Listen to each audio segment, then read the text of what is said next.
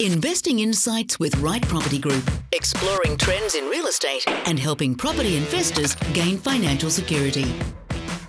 G'day everyone, how you going? It's Phil Tarrant here. I am the co-host of Investing Insights with the Right Property Group. Welcome back. Another month, another episode, and I really appreciate everyone tuning in across this podcast. Been watching with interest just the level of engagement and how we're tracking across the iTunes network in particular, and which ranks and rates podcasts, and it's good to see that Investing Insights of the Right Property Group is really forged its place as a regular participant in those top lists. Obviously, it's just not because of me, but mainly because of me, I imagine. It's probably got something to do with my two co-hosts, Steve Waters and Victor Kumar from the Right Property Group. They're both directors. Gentlemen, how you going? You know it's all about you. My job's just really try and steer this conversation. You're the talent, Steve, you in particular. How's it going? I'm going well after that introduction. Thank you very much. Yeah, I feel a lot more liberal in my commentary these days. Good segue. Yeah. It's pretty good. No, it's the first recording post the federal election, and as we're recording, there's normally a bit of a gap of a couple of days between when we put these together and when we get it out into the interweb. But it would appear that the coalition is going to have a majority government, so property investors right across Australia have breathed a sigh of relief. I think the other Saturday when these results come through at about 11:30 at night, when the leader of the opposition, Bill Shorten, stood up and said, "Yeah, I've called the Prime Minister and said, yeah, I'm throwing in the towel. You guys have won it, etc., etc." So for property investors, and that's the thrust and the focus of this particular podcast, is everyone you've spoken to pretty happy about it? It's been actually amazing. Not that we track the socials terribly, but everybody's social pages just went off the charts in relation to the result. I had people on the election night, clients texting me up till midnight just with jubilation. When did you reckon? When did you say, hang on a second, these guys have got it? How early on in the process? Because I sat there watching it with a glass of cheap Sauvignon Blanc by memory, watching it unfold, and I must admit I sort of snoozed for like half an hour here and there.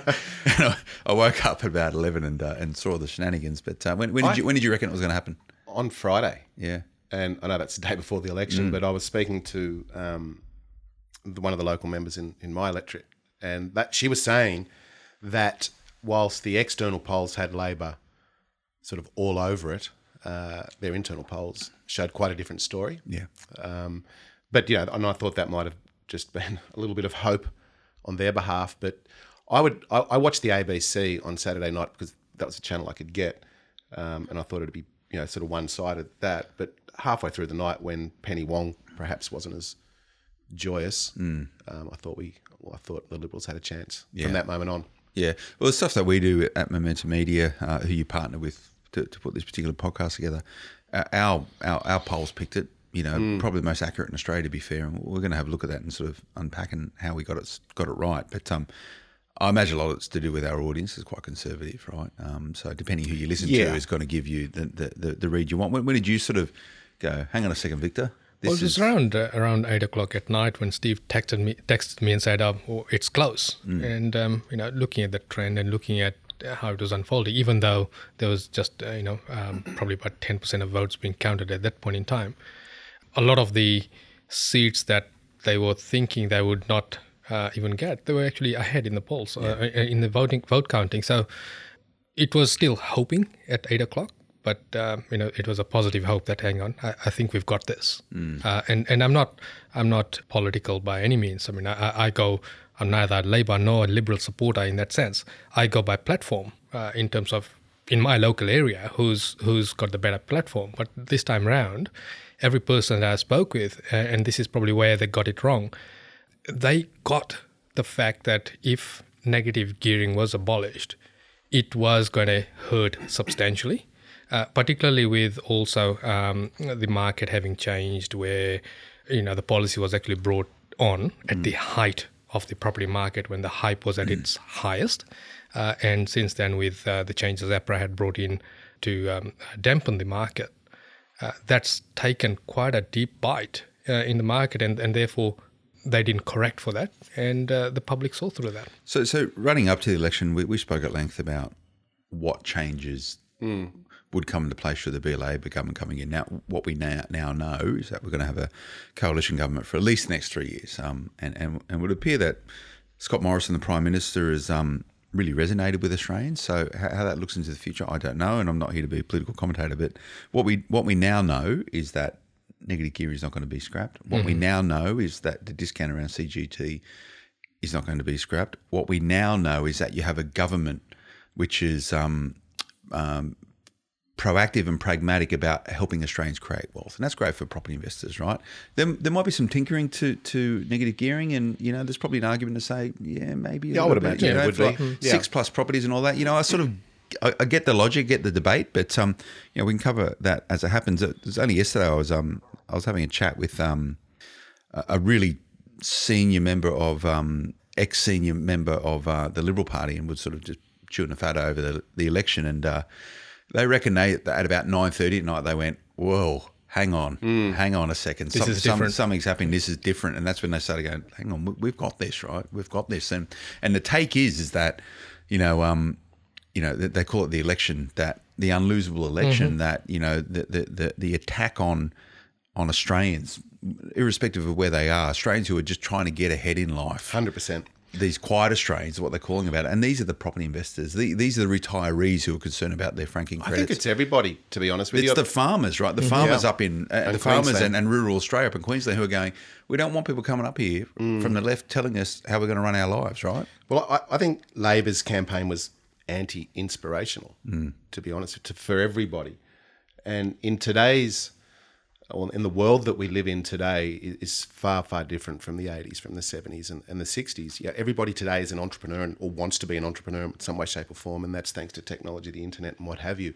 And you start messing with people's aspirations and they're going to vote against you. And I think that's what Labor's problem was at the end of the day. It was playing with the economic futures or circumstances of the individual, and nobody wants that. Well, they've got to work out. We don't yet know at the time of recording who's going to be the new leader of the opposition. There's a couple of people throwing their hats into the ring, but, there's some troubles ahead. Again, this is not a political podcast, so that's probably the extent of it. But sort of looking back at the commentary that we've heard over the last couple of months and what this means versus what the future holds, I think property investors, by and large, can approach the future with a level of certainty. But I think, and I would probably argue, and maybe a topic for today's podcast, is that Australians, property investors and Australians' relationship with debt has probably changed a lot over the last couple of years. And the election may have been a catalyst for people to maybe be a bit more conservative around how they approach debt, how they approach wealth creation, on the basis that nothing is certain. So the decisions you make today, and you want to make sure they're the most informed decisions,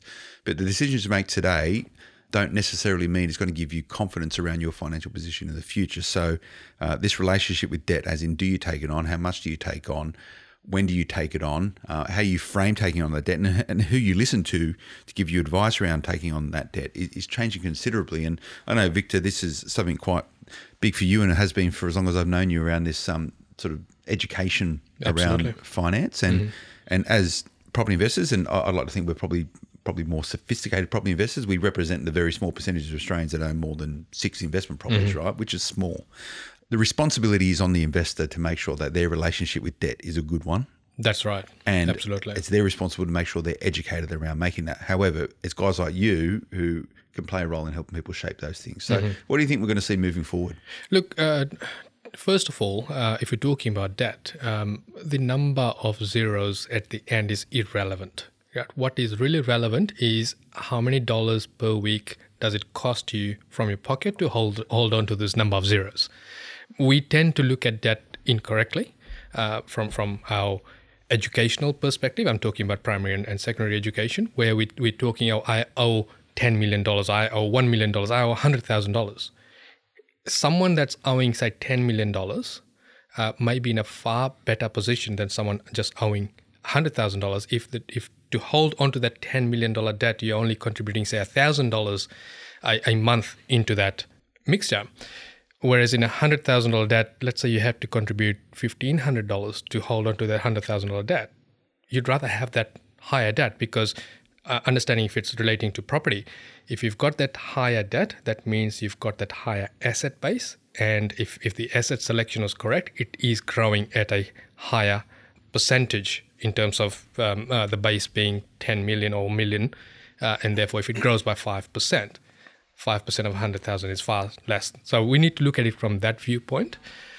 With changes that were brought in by APRA, certainly I think it went a little bit too extreme, and now we have trying to reset that and giving the control back to the bank in terms of lending, in terms of how they assess. And we're starting to hear this noise now. It's still hard to get. Yes, credit that's right. is still hard to get. Very much so. Yeah. So we're talking about the APRA, Correct. or the proposed APRA changes here, and I think everybody would have heard about it by now, but we still need to take into account it's only proposed at this stage, and it's still going to be hard to get money whilst the threshold has come down in terms of the buffer 2%, or I think they're suggesting 2.5% above the cash rate. There's still the almost the forensic auditing on your the accounts. scrutinising of your expenditure. Your expenditure, and so it still will be hard to get. It'll just be easier than it was, hopefully. You'll qualify for a little bit more. You'll qualify for a little bit more. So I think the numbers are, if they do reduce it, the threshold, it'll mean around about 9% more in terms of, for the average Joe or Joanne to borrow, at 9% more funds. If, however, the RBA drop the rate twice, well, that could translate into an extra sort of 15 to 17%. If the banks pass it on. If the banks pass it on, and I think that's a key point as well, because not that I'm an economist, but my opinion is this: if you throw the bank or the RBA dropping the rates and the banks do pass it on, you combine that with the 5%, which we'll talk a little bit further on, but the 5% first homeowners grant and then the ease of potential lending. I'm just not sure all those ingredients in the pot are for the best.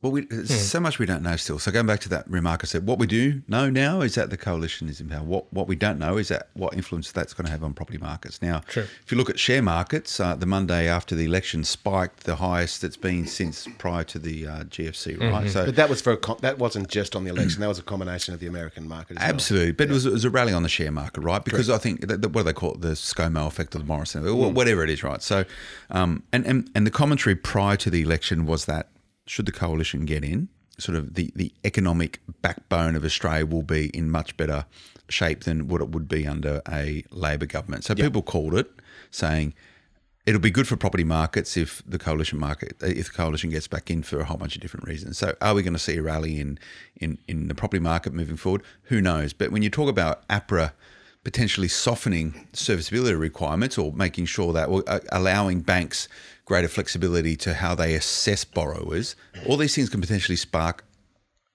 a movement, positive movement in share markets. In property markets. We don't know what's going to happen yet. So this comes back to how you approach this period moving forward. Now, my recommendation is not advice, and anything we say today, by the way, is just general in nature. As a bit of a preamble, there's nothing specific. Is that you don't need to rush at the moment.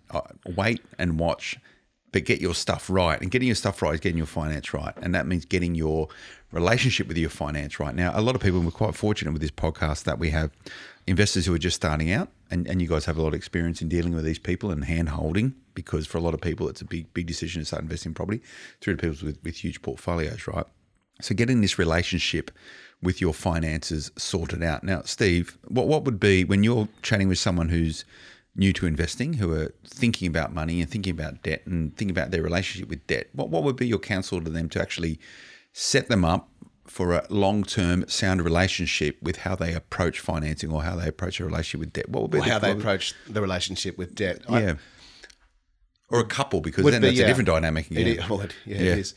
It would be to identify their own risk profile is one of the very first steps, because a lot of people go into debt thinking that things will never change. Yeah, things that will never change, and that they will actually be okay with, whether it be $500,000, $1 million, $10 million worth of debt, until they have to put pen to paper and then things change. Or if we have a hiccup in the economy, such as the potential gearing changes or interest rates go up, whatever it may be, and then perhaps the truth comes out on what their risk profile is. So identifying the risk profile, I think, is ever so important because there's an inflection point that people need to identify between their risk profile and also how much time they have left for investing. So someone's risk profile might be far different than if they're, say, 55 or 60 versus someone who's 25 and has another 40 years worth of and the reason why you say that is that if they get it wrong at age 50, 55, there isn't enough time to correct it. There's no second or third attempt. That's right. Yeah, and I think that's where they have to identify the risk profile and therefore the strategy that they execute accordingly, as opposed to if you are 25. And the types of properties they buy and what they do with it. And if you look at the APRA changes that are flagged, the first thing that's going to happen is that there's 3 weeks of consulting period. I think 20th or 18th of June is when they handing it fully onto the bank once they have their dialogues. And then we got to look at it from the bank's perspective as well. They will have to change their infrastructure as well. They've spent all this time changing their infrastructure in terms of the changes APRA had brought in.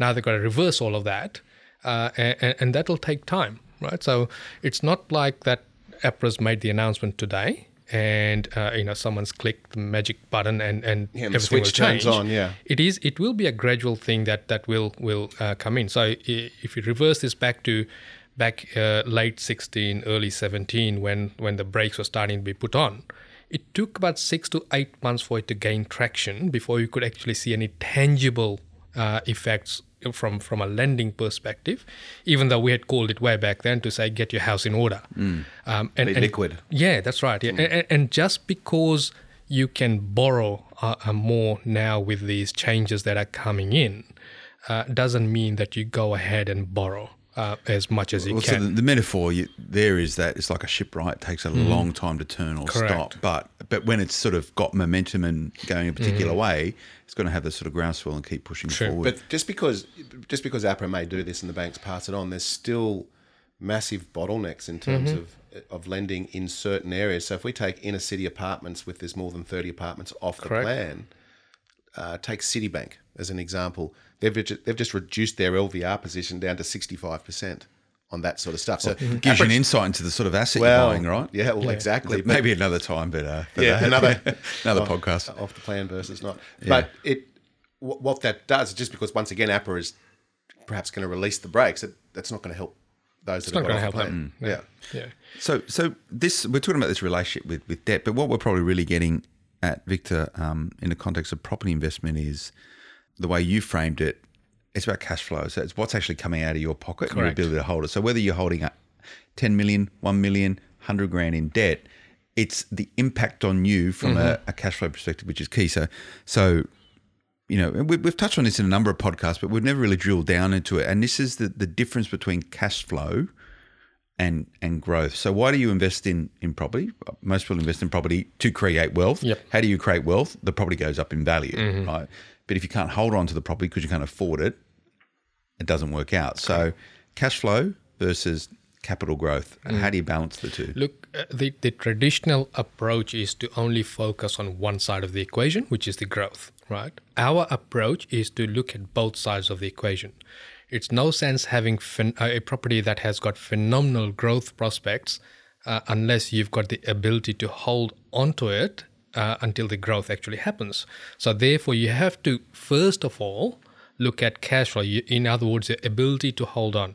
And the ability to hold on is different for every single person because your income's different, your expenditure pattern is different, your exposure to debt is different, the types of assets you hold, the type of job you hold, they're all different, right? So we need to bring it back to individual level. So there is no one magic formula to say that your cash flow has to be this.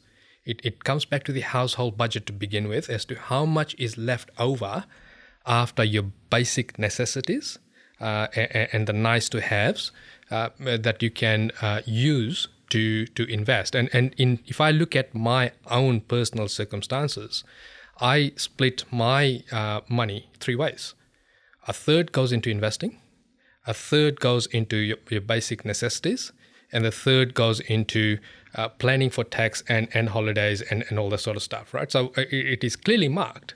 Now, I get that most people might not want to do that, but we do need to isolate some money to be able to channel down the investing path And I don't mean by that, I don't mean your lump sum money. I'm talking about cash flow, the money coming monthly. I think if you're going to get yourself into multiple millions of dollars worth of debt, well, then you do need to approach it far more seriously than perhaps if you've just got a $4,000 credit card. Yeah, absolutely. And that means the asset type as well. It may not just be property, but just coming back to one of the points you made earlier on, which is if people are investing for growth only, and clearly the income is there to be able to pay the debt whilst that growth happens, Yep.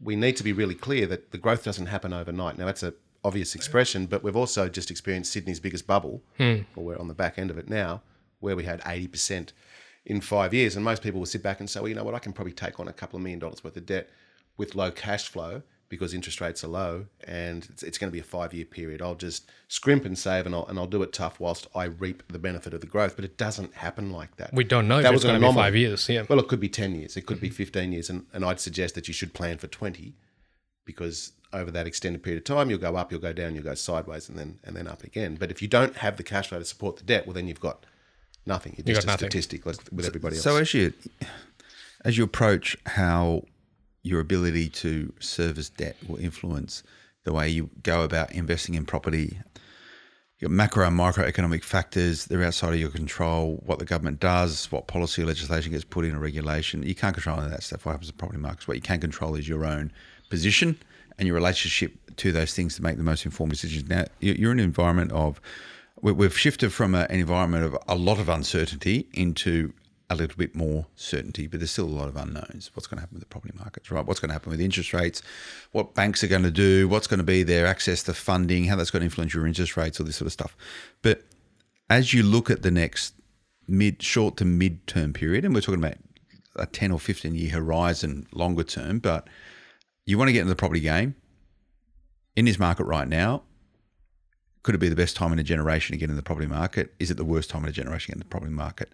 Where you should be investing, what you should be investing in. Now, let's just break that down a little bit. Do you think this current climate, this current situation for Australia, it's a good time to be investing in property? Steve? I do, but I think you need to be very, very specific in how you approach it. And that obviously means the debt, the structure, cash flow management, because it's, that's what it is about.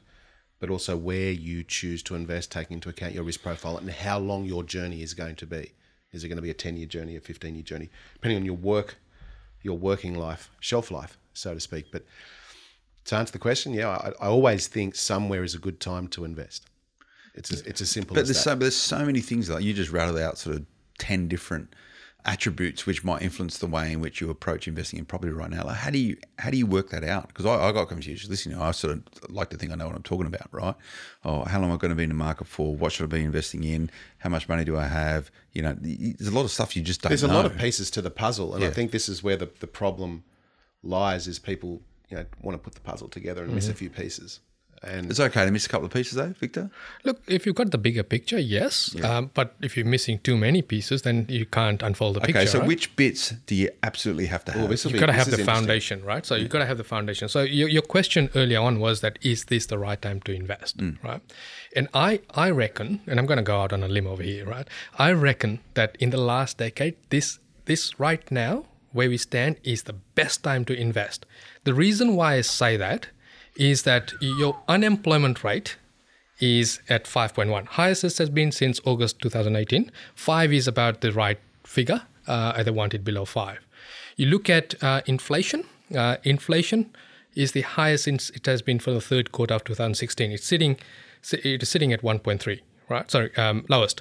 And month on month, in April, it sat at 0%. No one's talked about that, right? You overlay that with the uncertainty that we've gone through, where people have held back. So buildings have stopped because finance isn't available. To get the finance will take probably 12 to 18 months before it actually fully rolls out. So we've got this gap in the market where the prices aren't going to take a run. Yes, there'll be some correction, but it won't have a massive run. In the meantime, because we are not building so many properties at the moment, we're not buying so many properties at the moment, our yields are starting to creep up, and the money has been the cheapest it has ever been. Therefore, when you look at this is the best time to set up your foundation and wait for the growth. It is very similar to what happened post GFC, when people are still a bit scared jumping into the market, or even if they did want to jump into the market, they hadn't sorted out their finance. They hadn't got their finance right to begin with.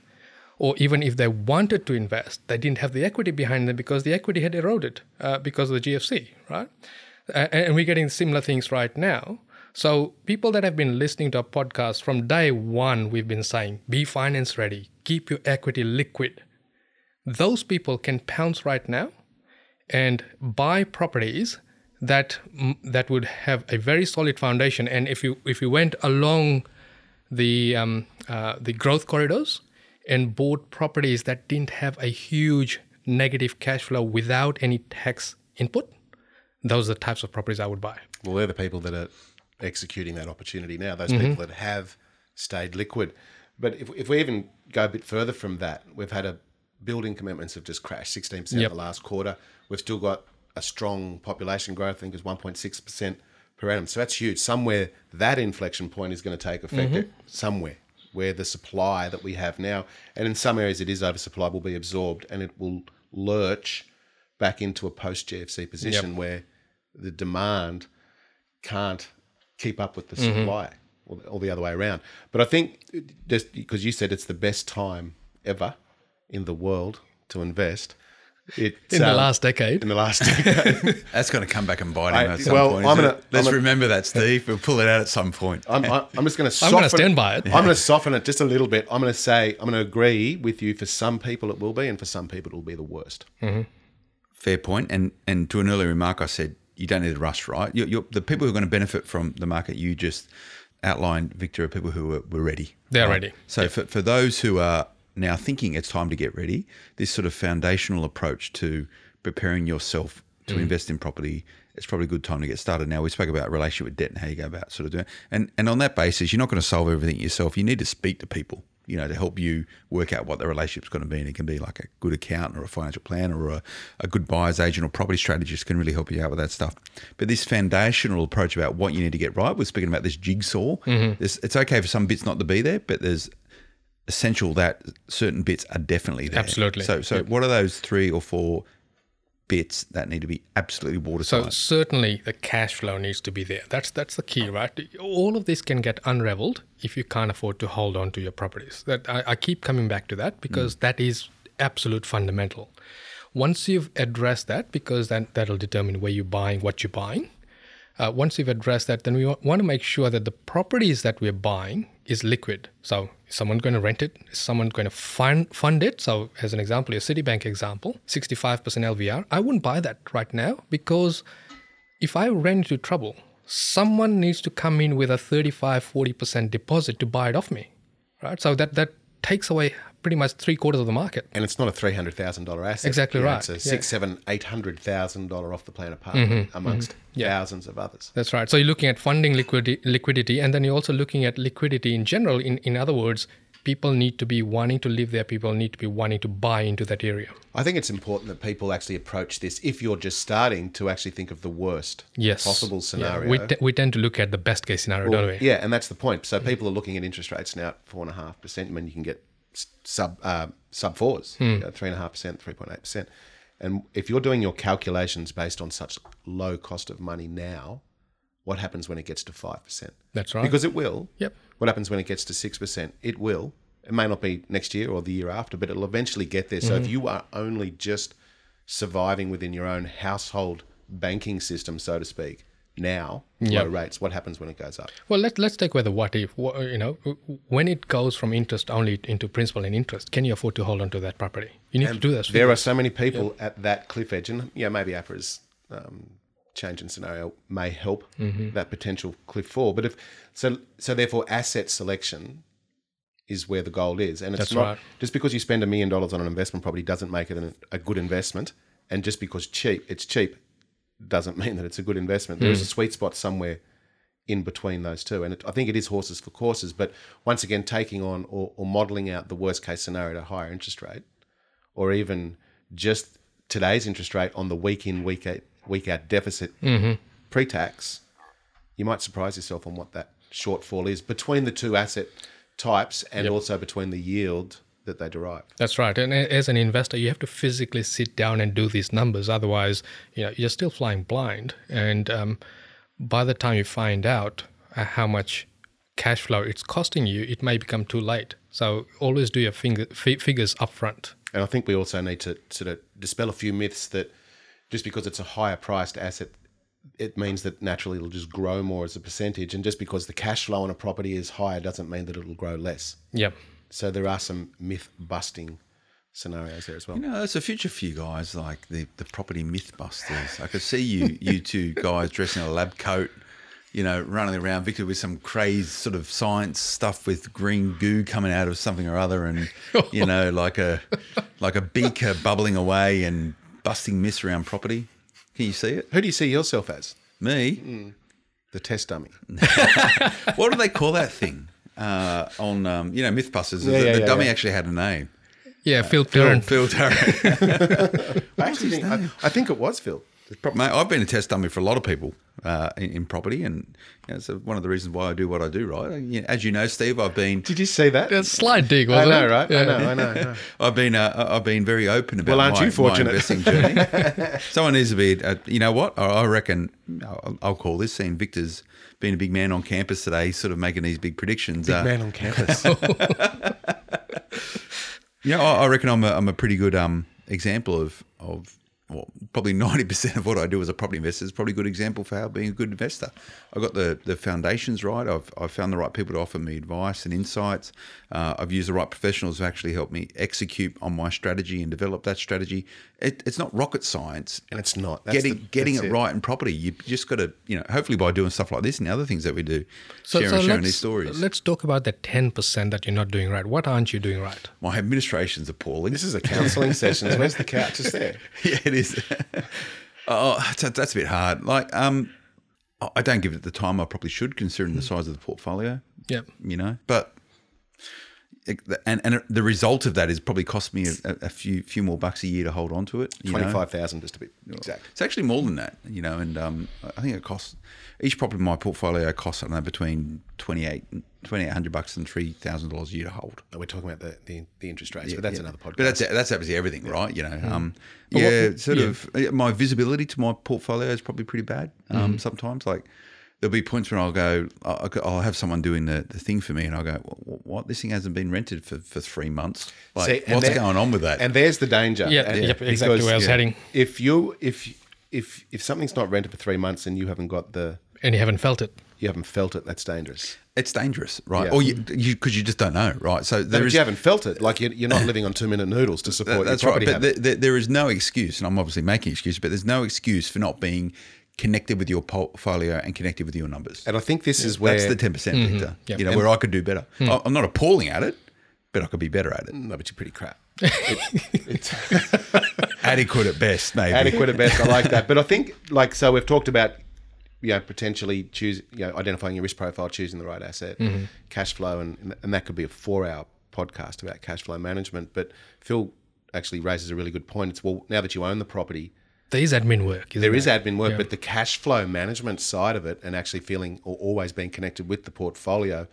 can be the difference between falling back on your sword and losing everything versus actually propelling yourself into the next investment, whatever that looks like. So, taking you on that vein, I run my finances for the property portfolio in a interesting way, in the sense that all of the income, so all of the rent, comes into the one account, regardless of entity, and all of the mortgage repayments goes out from that account.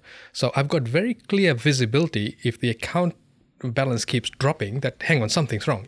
I might not have picked something up. So if you've got multiple properties, perhaps you need to re-look at how the money comes in and how the money goes out, so that you're setting up several stopgaps, so that if you get too busy, the account balance flags to you that, hang on, there's something wrong. We need to look at that. Yeah, but let's be real. Like, it should really only take a maximum an hour. I was going to say a couple of hours a month. Yeah. Really, it's not that. So but that bites into fish and chips time. It does. Well, it does. But no, that's just the data entry. Yes. But then if we start talking about, you got to start chasing up quotes and repairs and maintenance, Fixing up driveways. fixing up driveways. But you know what? But this is going back to your relationship with debt and money. You've got to be accountable and responsible for doing this stuff. You know, as much as you try and outsource it, you're still accountable for it. Well, this is it. And the more zeros, even though Victor said it's just zeros, there is a psychological event Look, there is. going on in your head, with 3 zeros versus 10. And I think you should approach it differently once again. Yeah, and I think your relationship with money, a lot of it's going to be, a lot of your relationship with money initially is going to be how you've grown up with money, but that shouldn't really dictate the way you approach and have a relationship with money into the future. I think that's a really, really important point. A lot of people grow up in, let's call it a more conservative household where a relationship with money has always been you pay your mortgage down, you live in a house. That's about it. You try and live quite frugally, and if you've grown up on that particular, mindset around money, it can be very hard for people to shift into a different gear. And I imagine you see it all the time, Steve. All the time. And so let's extend that out. So as I mentioned earlier on in the podcast, everyone today is an entrepreneur or a wannabe entrepreneur. So what happens to next generation and their relationship with debt, and especially if we're getting it wrong now, well, then it could be diabolical in the future. And the reason I say that is because, once again, planning for the worst and perhaps being a little bit more conservative on outcomes will actually hold you in good stead. Absolutely. For the future. And typically, or to be precise, more about the cost of money, because the relationship you have with debt is also steered by the cost of money at that point in time. Here's a hypothetical for you, Victor, and I'm sure you've seen this a lot in the work you've done with your clients. What do you do if there's a fracture between two people and they have a different relationship with debt, but they're in it together? And I'm talking maybe, two people investing together or partners investing together, and one of them has a poor relation with debt and money management, one has a great relation with debt and money management. How do you sort this out? Very hard to sort out. Yeah. Very hard to sort out. You need to be on the same page to begin with money, because most divorces, most separations happen around money. Yep. And relationships break down because of money. If you got a common goal, so if you sorted out your common goal as to what you're achieving and dedicate a certain amount of funds towards it, it tends to mitigate that so that, you can still spend with whatever you want in terms of your discretionary spending, so long as you're quarantining a amount of money towards the portfolio, towards investing. But, it comes back to having the education around you. And mindsets can change, right? So if you look at me, I come from Fiji, and our relationship with debt, my father, he was a farmer, and for him to take a loan out from the bank, he would go and sit downstairs and wait until there was, because the loans department was upstairs. So he'd go and sit down downstairs, and he'd wait until there was no one downstairs that knew him before he scooted upstairs to apply for the loan.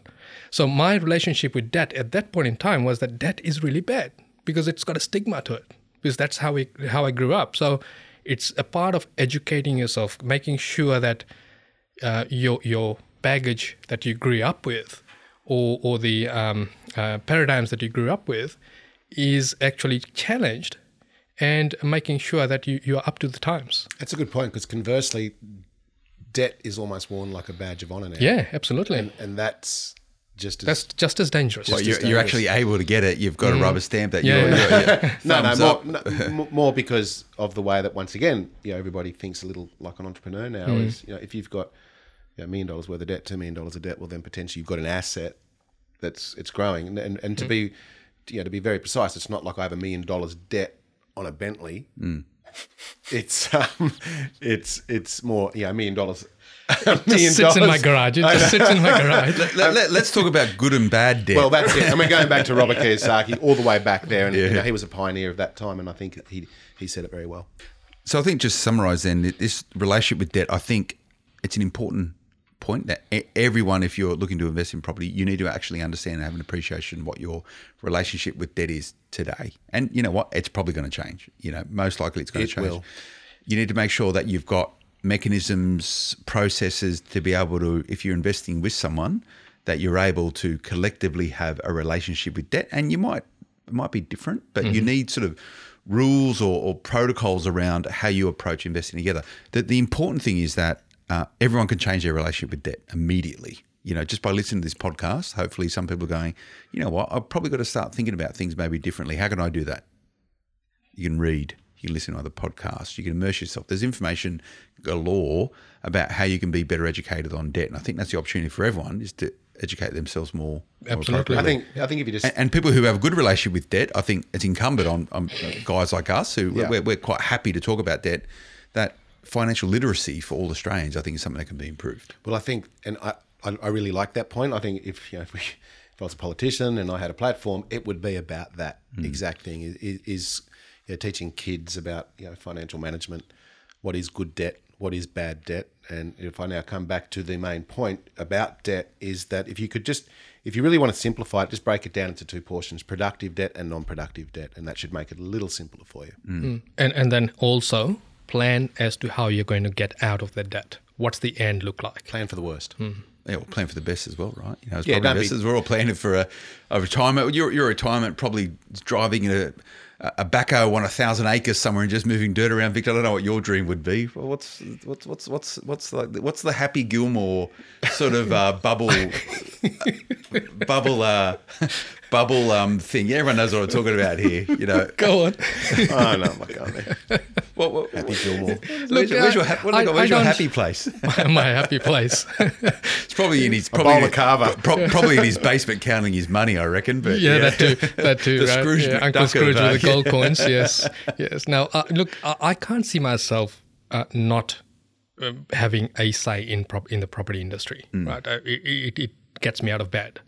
But there will come a time where I do need to ease back, and if that's the case, then I'm not someone that travels a lot or has expensive hobbies or anything like that. I prefer to sit around with friends, have a yarn, and live life at its terms. Yeah, that's fair, and it's a good thing about where we are today and this great nation we live with, which now seems to have some...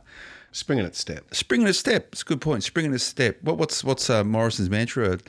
A fair go for Aussies that have a go, and I think all property investors are having a go. Well, they're having a say in their future, right? Yep, and that's what we're all about. If you enjoyed, Victor, our question today, what's come through on the emails recently? Anything in particular that you want to cover off?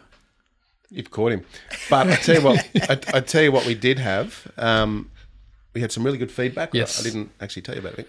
That we had a listener called Leanne G, is what I'll refer to her, and she'll be listening now, and you know who I'm talking about.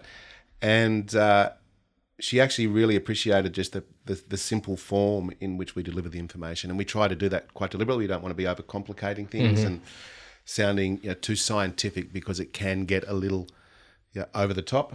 And specifically for you, Phil. Oh. No, she didn't say anything. Oh, okay. So thank you, Leanne G. I know my role, and that's really just to extract the best out of you guys. So, and I say today I've done a pretty mediocre job, because what you've both said has been pretty average. But luckily, I'm here to support and fly the flag and keep this thing moving forward. So lucky Phil. Lucky Phil. No, thanks, guys. Appreciate the insights. I think we've covered off some really good stuff. A little bit philosophical, but that's okay. Money can sometimes be that way. It's how you choose to approach it, and the mechanisms you have in place to be better at managing your money and your relationship with money. But also, it goes back to my point, you can't blame anyone if you've got a bad relationship with money. You got to sort it out yourself. Or live with it. Or live with it. And that's a choice you get to make. But hopefully by tuning this podcast, you can have a better relationship with money, better relationship with debt, better relationship with property investment, and achieve those goals. Victor, if anyone's got any questions, they want to extend this conversation, I'm sure you're happy to take it offline, online. What's the best way to contact you guys? They can write to us, questions@rightpropertygroup.com.au, or they can go to our website or our Facebook page. We've got a whole raft of information there. If they go onto our website, there's quite a few blogs, quite a few videos, educational videos in there that they can use for their own good. And we also have, and we've had that for quite a long time, but we don't really talk about it much. There's an ebook there that they can download. So just go to the website, pop your details in, and it'll flick out to you immediately. Cool. Well, I decided to do a question day because I thought the coverage around sort of post-election and this would keep it going. But I think maybe we should dedicate a whole episode to Q&As, just to cover these things off, because I know there's a lot coming through. So make sure you email that email address that Victor just told everyone. happy to cover off absolutely anything. Absolutely anything. Nothing is off limit or off the record. Maybe. Let's qualify that a little bit. Let's qualify that a little bit. But, we'll sort that out. But thanks for joining us today, Investing Insights with the Right Property Group. And we'll see you again next episode. Until then, bye-bye. The information featured in this podcast is general in nature, does not take into consideration your financial situation or individual needs, and should not be relied upon. Before making any investment, insurance, tax, property or financial planning decision, you should consult a licensed professional who can advise whether your decision is appropriate for you.